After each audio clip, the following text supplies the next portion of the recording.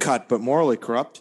It's Forwards Backwards podcast, not from the corner of Glenway and Monroe, and not from the Gimme Some Truth studios. This week, we again provide a nuanced examination of Forward Madison, sure to please everyone who listens.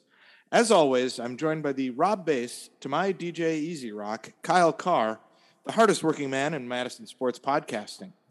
Dan Fallon is currently filming Grizzly Man 2 with Werner Herzog. Kyle, with Zach Steffens' howler at the weekend, do we need to worry that the USMT will call up Phil Brino or tempt Coach Matt Glazer out of retirement to stand between the sticks for the men's national team in the World Cup 2022? I mean, I'm just saying, you got Steffen, who isn't playing regular as the number one and hasn't been that convincing even when he has played for the U.S. You've got Matt Turner, who's going to move to Arsenal, and he's not going to get that much playing time. Plus, who knows with this frostbite situation. It wasn't frostbite. It was a foot injury before that. They corrected that. All right. Either way, you have that. Ethan Holroth is not starting at Nottingham Forest. And if Poland gets Gaga Slonina, I mean, they're going to need someone that's consistently playing as the number one on their respective team. That's where Phil Brino, I might be worried. Thankfully, by the time the 2022 World Cup comes, the Forward Madison season will have just completed, so we don't have to worry about losing him, a la Greenville with Dallas J. In fact, I think if we're being smart, really what we should do is offer Phil Brino and Matt Glazer up to the men's national team because they're in off-season. We want to keep them in mid-season form. Say we qualify for the CONCACAF Champions League, we want them training and coming in fresh. Right, for the Champions League. So I think we're going to need some informed players by the time they go over to Costa Rica and play, a team there or Trinidad. Yeah, exactly. So I think and the weather in Qatar will keep them warm for those sorts of things. So it's been a couple of weeks since we podcasted. We won in the U.S. Open Cup midweek against Cincinnati. I watched that game from the comfort of my couch. And do not regret that. But as a result of that, we are going to play Minnesota United coming up. And Kyle, as a Minnesota United fan, at the end of the podcast, we'll count on you to give us a couple of things to maybe watch for going into that match, which is Wednesday this week. Should be exciting. And then, we had a 2-2 draw with Omaha, which we won't go into in too much depth. Though I will say, do not let me complain about boringness with Forward Madison today, because I need to remind myself last week at about the time of the Forward Madison match, I was at the Missa Solemni from Beethoven at the Madison Symphony Orchestra, and choral symphonies, Kyle, not my jam. How's that sound? I was going to say, I did eventually, because that night I was in lacrosse. I was not sober, so I could not give a fair analysis when I watched the game initially. I rewatched it. Yeah, I don't think we need to talk much more about it. It was a draw. It was a draw. Is what it is. Could they have won? Sure. Could they have lost? Sure. And so here's the other thing. I just want to briefly speak, after I hope everybody who celebrates had a wonderful Easter. Passover started as well Friday night. I hope, you're having a blessed and sacred Passover. But the problem with the Missa Solemni from Beethoven is, it's 70 minutes. And, I was raised in the Catholic tradition, and I was raised in a particular school of the Catholic tradition, which is you went to the 11 o'clock mass because you knew the priest was going to go fast and get you through that thing, because he knew he would have nobody showing up if on Sunday he kept people from missing the noon Packer kickoff. So people would show up because they knew priest is going to get us in and out of here in 35 minutes. So a 70-minute mass is just a touch long for me. It's not my gig. Yeah, I was more of the, with Christmas, it was you would go to the midnight mass. I always hated that because it was those that people are going to stay awake. They had made the choice, we are going to go, we're going to stay awake, and it is what it is. I'm not one of those people that will stay awake. So I always hated it. The 11 o'clock was actually, for me, the opposite. It was the 9 o'clock, because the 9 o'clock one was the one where it's okay, we need to these are the people that want to get in and get out, because they still have to do their stuff for the noon Packer game. The 11 o'clock was, We don't care about the Newton Packer game. We'll take our time. We don't care about the Newton Packer game. We are here. Man. The 9 o'clock was we need to get our stuff done so that we can make it by kickoff. The great church service, my grandparents were very religious. We would go up north in the summer, and the great church service is the summer vacation mass, because you are in and out in about 24 minutes. I mean, it's like they're speed reading through that. It's like Micro Machines, man. I will say the Caribbean. We were visiting grandparents' mass. No, that is ultimately the worst, because then they know we have special guests and everyone wants to talk to you, and it's like, I don't want to. No, I didn't want to be here. I could have been on a beach. Yeah, they're just stretching that one out. Well, and it also depends where. I feel like masses in the South generally last longer. Like church services in the South just last longer, because nobody's in a hurry. It's like this languid style of life. Oh, they have their college football on Saturday. They're good. Yeah, they don't. Sunday they don't care about. Sunday, the only preoccupation we have is, church. We got to go to church and then go to breakfast. But we'll take our time moseying. Everybody gets dressed up for church. It takes too long. Tight, concise, northern church service is all I want. 35 minutes. I mean, of course, the last time I went to church, I think Reagan was president, but that's neither here nor there. Yeah, I was going to say, I don't remember the last time for me. Yeah. So, but, if I have to go, make sure it's a 35-minute. But the good news about the Beethoven, symphony, had a wonderful time, had great food at Cento beforehand. There was a Haydn violin concerto that was fantastic. Just the main event left something to be to be desired. So we go from there we played in Tucson to a 1-1 draw on Saturday night, 9 o'clock. Were you able to stay up for the whole match? I actually was. I stayed up for the match. I think it was more because I knew it was kind of one of those where it's like, either I need to go to bed now and just wake up and watch it, or I'll just stay up. Like, I can't try and watch a half. So I did join the Flock Zoom to keep myself engaged. I think if I had just stayed at home and watched it by myself laying on a couch, I would have fallen asleep. So I knew I had to go either to a watch party or join the virtual one just to make sure I keep myself engaged. Yeah, I made it to the half and then went to sleep. I had a friend in town. We went to dinner with my parents, so there may have been, as it's a Poniwaz dinner, way too much alcohol consumed. Watched the first half and then went upstairs, to my room, put it on my TV, and was out. Although I have heard the announcer from the match say, one thing that Matt Glazer really appreciates is the next man up attitude of the team. 3 times now, because that took place in the 53rd minute. So I rewatched the second half and then went back and rewatched, the whole game to about the 80th minute again, to the goal basically again today. Cause I'm a completist really, what it comes down to.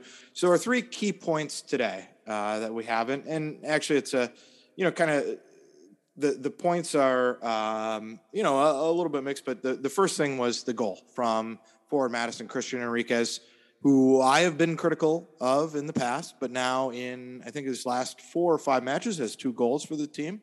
Absolute belter on that drive. An example of, we didn't really build anything up. We forced a good turnover and Enriquez took advantage of it. Anything else that you had there, observation wise? And then I want to go from there to, maybe looking at some other stuff relatedly.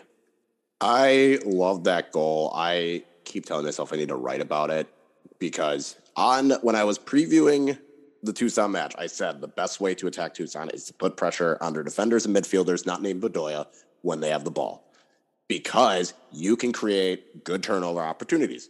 And lo and behold, they forced Tucson. Strang is able to kind of do like a half pressure, forcing the pass from the center back out wide. The fullback then has it. He starts getting, and then he sees 3 guys. There's 3 guys all around. You have Cassini initially starts the press. So he's able to kind of get past Cassini, get the ball over to the next guy, where Andrew Wheeler-Omeniu was right there, able to put pressure on him. That was great. Goes back to him. Cassini's able to put the pressure, kind of backs off, goes back to the other guy. AWO is able to get the ball, win it, go right to and falls to Enriquez's path where he has all the space in the world. Yep. I was worried, like that kind of shot. I was like, okay, maybe because earlier Mitch Osman, I think in the first half, had all the space in the world, and he decided to just lash off from like 30-something yards. I was like, okay, that was not, probably shouldn't have done that. But Enriquez had all the space. He gets a good look. He sees the keeper pretty much in a vulnerable spot where you take that shot, you get it perfectly. He perfectly placed it. It was just a very good goal. I think that is what I think Matt Glazer is hoping Forward Madison is able to do more often with going with this three in the back. You have more guys that are further up that can put more of the press on. And like I said, you able to get it out wide, and you had Cassini, gets past Cassini, sure, but then you still had two other guys that were right there. Plus, you probably had a Murillo or, Jepsen. You had someone else that was probably on the right wing, like wing back area, that could have easily put pressure. It just put Tucson in an uncomfortable spot, turned the ball over in a very good position for Forward Madison. And Forward Madison had done that in the first half as well, where they had the turnover that, trying to think who had. I think Abdu had the chance that he just couldn't connect on. If he just couldn't get the connecting shot in the first half, that really good chance that fell to him.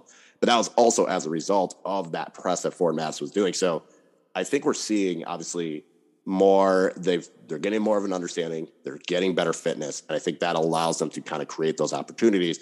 And that's, I think, what I like to see is it seems like they are actually, and we always said, like, can you give a shit? And it seemed like they have so far been putting that pressure and giving a shit where, better teams could probably break through that press, but the teams that you can exploit, that is what you can create. Well, and what I'll say is better teams are not generally, look, if they try to press like crazy against Minnesota United, I'm pretty sure Minnesota United will pass around them fairly easily. But we're not playing against teams of that level, and I think our press could create those opportunities. Now, you mentioned Strang's sort of role in that goal, and one of the substitutions was at halftime he came in for Mbake Jam, which learned something new every day. I didn't know that his last name was pronounced Jam, but thank you, Rob Chappell from our friends over at Talk and Flock for mentioning that. Jam, was subbed. He slipped on a pretty good chance created by, again, another kind of turnover there. Are you starting Jam or are you starting Strang in the number 9 role? Have you, Strang has his attributes. He did do a good job of the pressure there. Which one would you go with? It's really tough because I feel as though the thing that's kind of unfair to Jam is I feel like when Forward Madison are creating more of their opportunities, it is in like later in the first half or in the second half. And I think that is more where the press is starting to be more effective. While with Mbake Jam, he's kind of more that target guy. He's kind of more he's going to get the ball, hold up the play, and you would hope that they were able to do more build-up to get him chances. Kind of like what we saw against Chattanooga. It's like where he thrives is if you get in the ball in the box, he has a good enough look, he can strike the ball pretty well. Mm-hmm. And he didn't really get that as much in this Tucson match. Like they were getting the build-up. So I don't know. Like, I think you go based off of form. That's where I think strength can come in, especially when you're going to go possibly against, Boxall and some other of the Minnesota center backs where you're going to need, I guess it's tough because, like, on the one hand, you want Mbake Sham's more physicality, but Strang also has that as well. Like, they both have it. I think I can see Strang getting the start on Wednesday just because it's one of those where, the guy, he is probably more in form between the two. And then you still have Bartman that you can have under consideration as well. Mm-hmm. No, I mean, it's interesting because one of the things I've, from a big picture standpoint, and we were talking about this a little bit before the pod, because there's the talk of Erling Haaland, rumors are circulating that he's signing for Man City. And we were kind of discussing, Pep Guardiola does not often play with a number 9.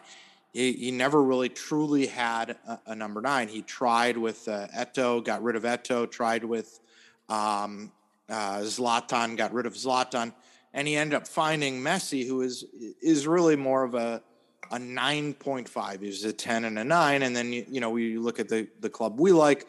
Liverpool don't really have a pure number 9.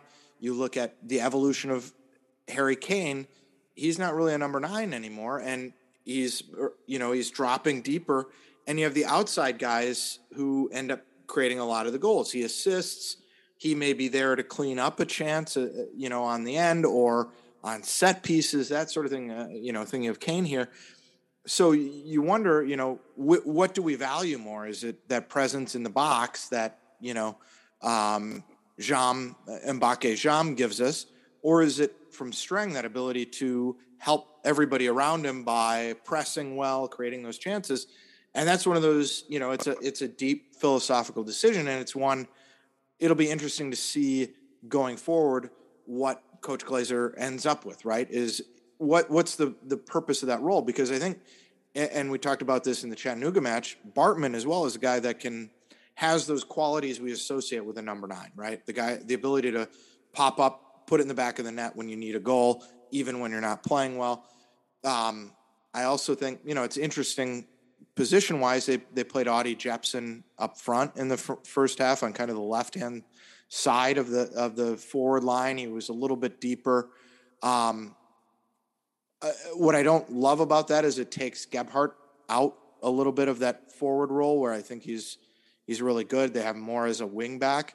So it's interesting to see. And then as well with Jepson, he tends to tuck in more and play more as a midfielder if you look at where he's actually positioned on the field, So it's kind of interesting to see how that develops. I mean, if you look at as well, Bartman ended up playing pretty centrally, and they end up playing with basically like a 3-6-1 when you look at the kind of positional maps overall. So, what are you looking for out of that? If you're playing with 6 in the midfield, then as well, Mbappé Jam becomes important because he stretches and gives you more space.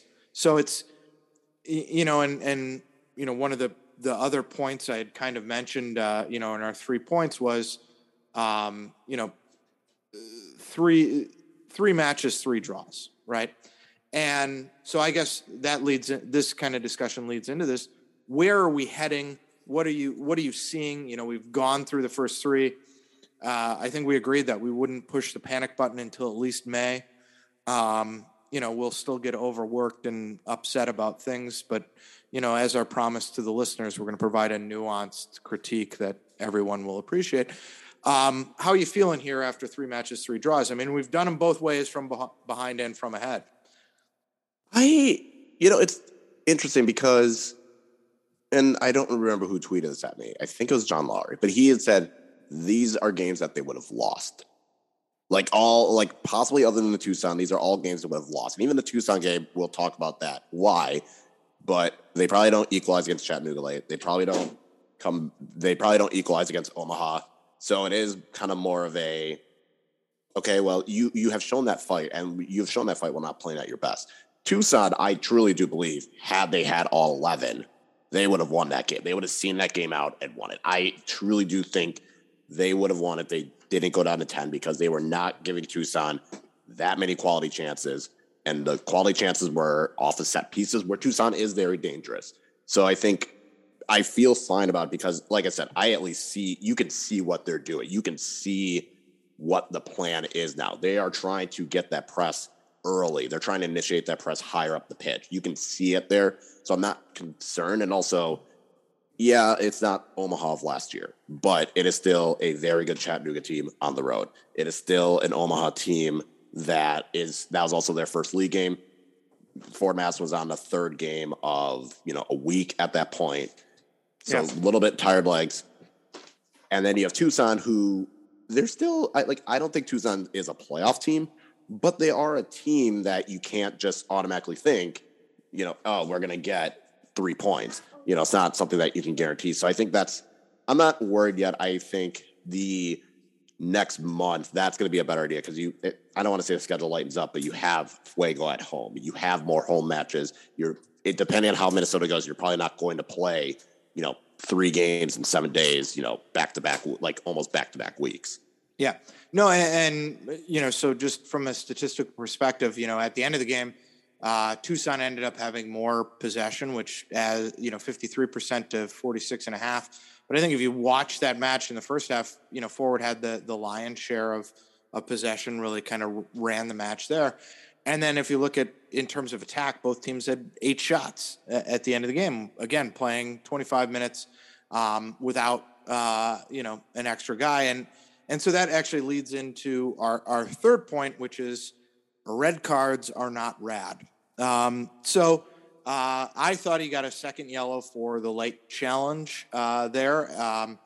For those who didn't see it, Cyrus Rad, ball played in the air. The trap goes about 7 yards away from him. It was not the first. Well, and I'll come back to that. Goes for it. Apparently, clips the guy, but apparently the yellow card was not for, according to Rob Chappell, who got some sort of clarification somewhere that the red card was not for the fact that he kicked the guy, which he did, and I thought was a clear yellow. People were like, well, it was a 50-50. It was not a 50-50. That guy was through and on and upward with that challenge. But that it sounds like the yellow was for dissent, which would have been his second dissent yellow card in the match, which, not a great look. He, also apparently, caused some stadium damage exiting the pitch afterwards. So, thoughts on the red card first, Kyle? If, we were talking about it and, everybody who watched it thought, yeah, that's a second yellow. I think if we slow it down, you can talk yourself into anything, but. I had no problem with it being a yellow regardless, because it was a late challenge. I wouldn't say it was 50-50. It was probably like 70-30. So you have that into consideration.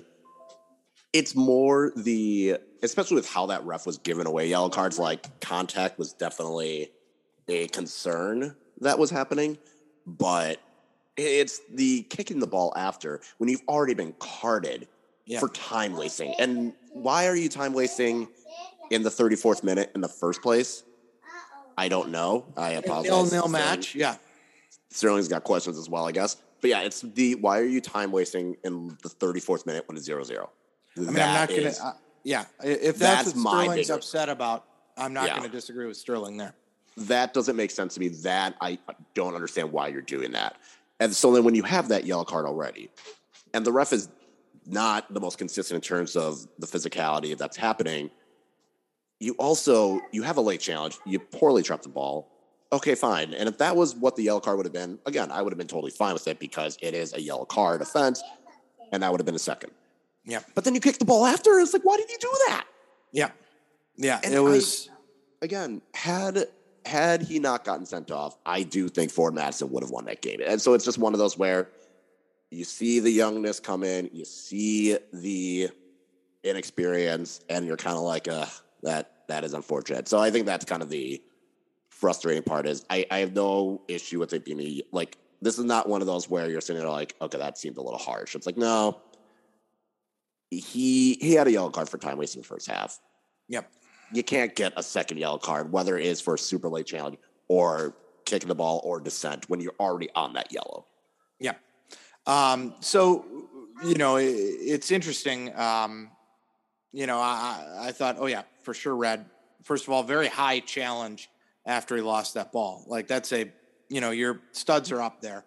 So you're walking a thin line, even, if it is a 50-50 ball, which it was not. So you go there, and not to call out our loyal listeners, but you were on the Zoom call, and one David Magnus said something about how he was really growing to trust a certain Cyrus Rod. I'm not sure how we pronounce it anymore. I don't know, anything. Apparently it's Rod. So, okay. I guess we've been saying it incorrectly for the last year and a half. Well, we've missed so many phallic jokes with it being pronounced Rod that I'm, kind of disappointed in ourselves.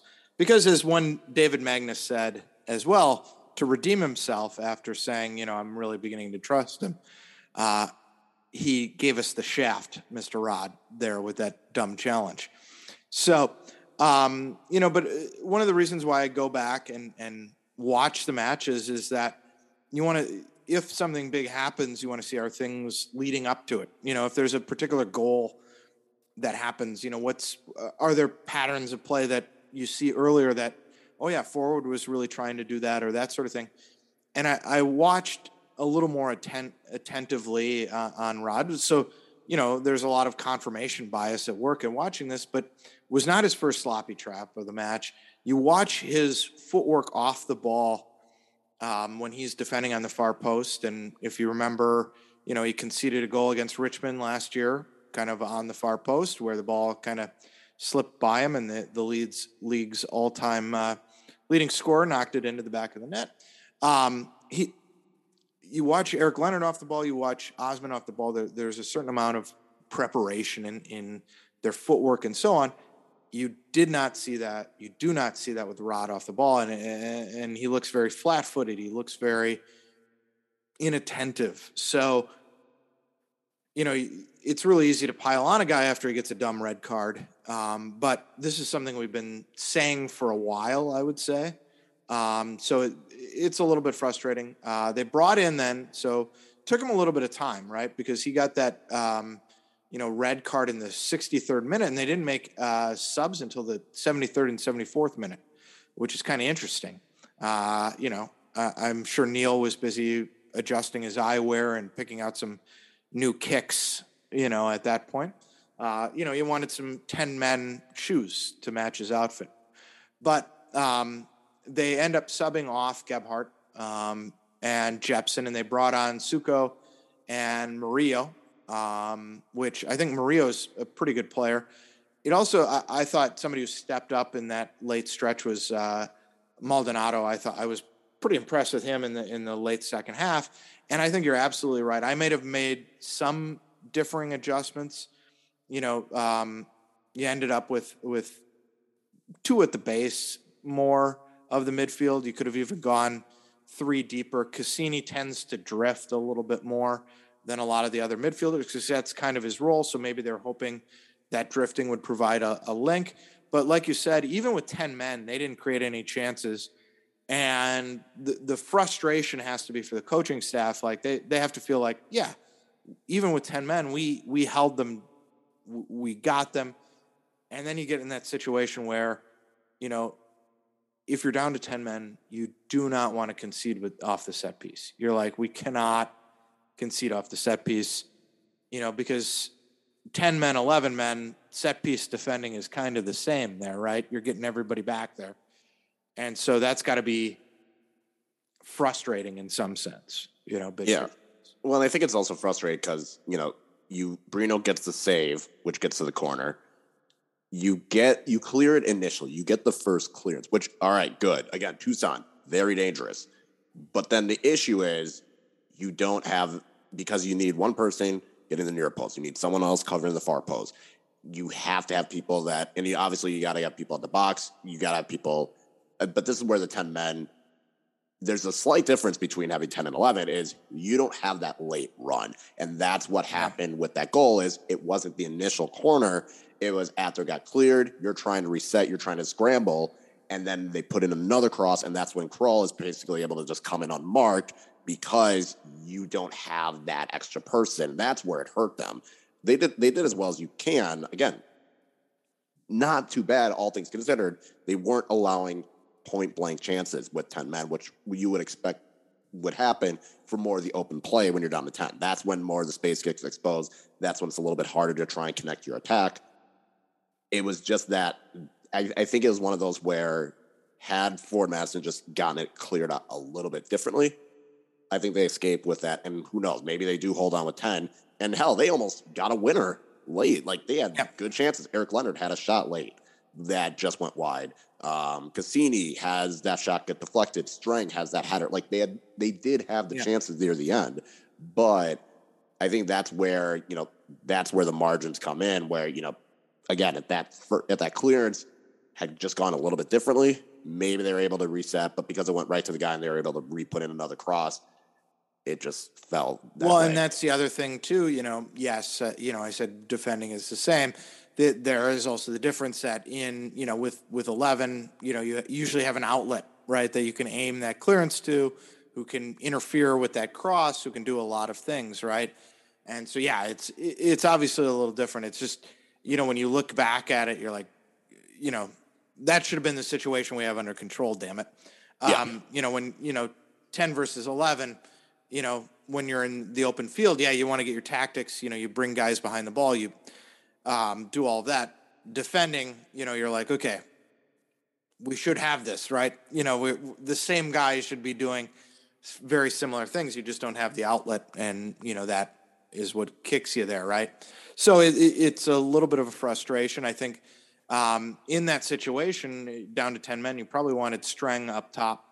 He seems to be, a little more flexible than just a pure target man like Mbake Jam is. So that worked out fairly well, back to our initial point. So, I know Sterling and Desmond are getting ready for dinner. I think they're looking at you with hunger in their eyes. Why are you podcasting and not feeding me, Dad? So want to get a quick preview of some things, maybe a couple of points folks should look for as they head out to Breese Stevens on Wednesday night for the big first ever MLS, competitive team comes to Breese Stevens matchup. Will Adrian Heath actually show up this time, or will he just send out an Adrian Heath lookalike? Knowing him, who knows? Who knows? I would say Minnesota's been interesting because they lost to Seattle, which, again, losing Seattle at home, whatever, it's Seattle. But then they lose to Austin. Although Seattle couldn't come through against the bane of my existence, Inter Miami. Yeah. So, how do you lose to Phil Neville? Right. There's also that. But then they lose to Austin, and it's like, okay, whatever. And then they beat Colorado. Colorado went down to 10 men as well. So then Minnesota's kind of able to take advantage of that. How they go about it, I know Adrian Heath was talking about, we're going to, it's going to be a different lineup, blah, blah, blah, blah, blah. It's like, okay, you're still probably going to play some notable guys. Like, you're still probably going to play a Ja'Cory Hayes or a Brent Coleman, a Boo Dunladi, Adrian Honu, like guys that are consistently played in MLS. Tyler Miller. We're going to see the return of Dan Sinclair, undoubtedly. He might be on the bench, but I feel like this is the game where, Tyler Miller starts. But, like, Minnesota's definitely going to be, I don't know, because a lot of their play flows so much through Emmanuel Reynoso, I doubt he starts. So maybe this is your chance to kind of take advantage of that. How many of the guys that are starting, I don't fully know, but I think a lot of it is going to be focused on the guys out wide, and Robin Lod and Franco Frangipan. They're kind of the ones where they're going to, that's where most of the goals and most of the threats are probably going to come from. And then whoever plays up top, whether it is, and Dunladi's someone that also could go out wide. So I think if Forward Madison makes sure to try and keep things through the middle, I do think they have that ability to kind of keep Minnesota shutted out.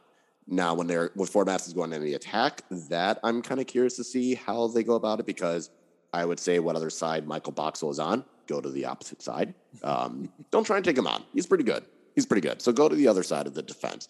And if they play Sonny Dotson at fullback, you might be able to exploit the space. I think trying to get the space out wide is going to be important for Forward Madison. So basically, it's the wings on both sides. If Forward Madison can handle Minnesota's attacking wings, they'll be okay. And if Forward Madison is able to kind of try and get a little bit of space on the wings or exploit some of the space that might be available and be a little bit patient, then they'll have that ability.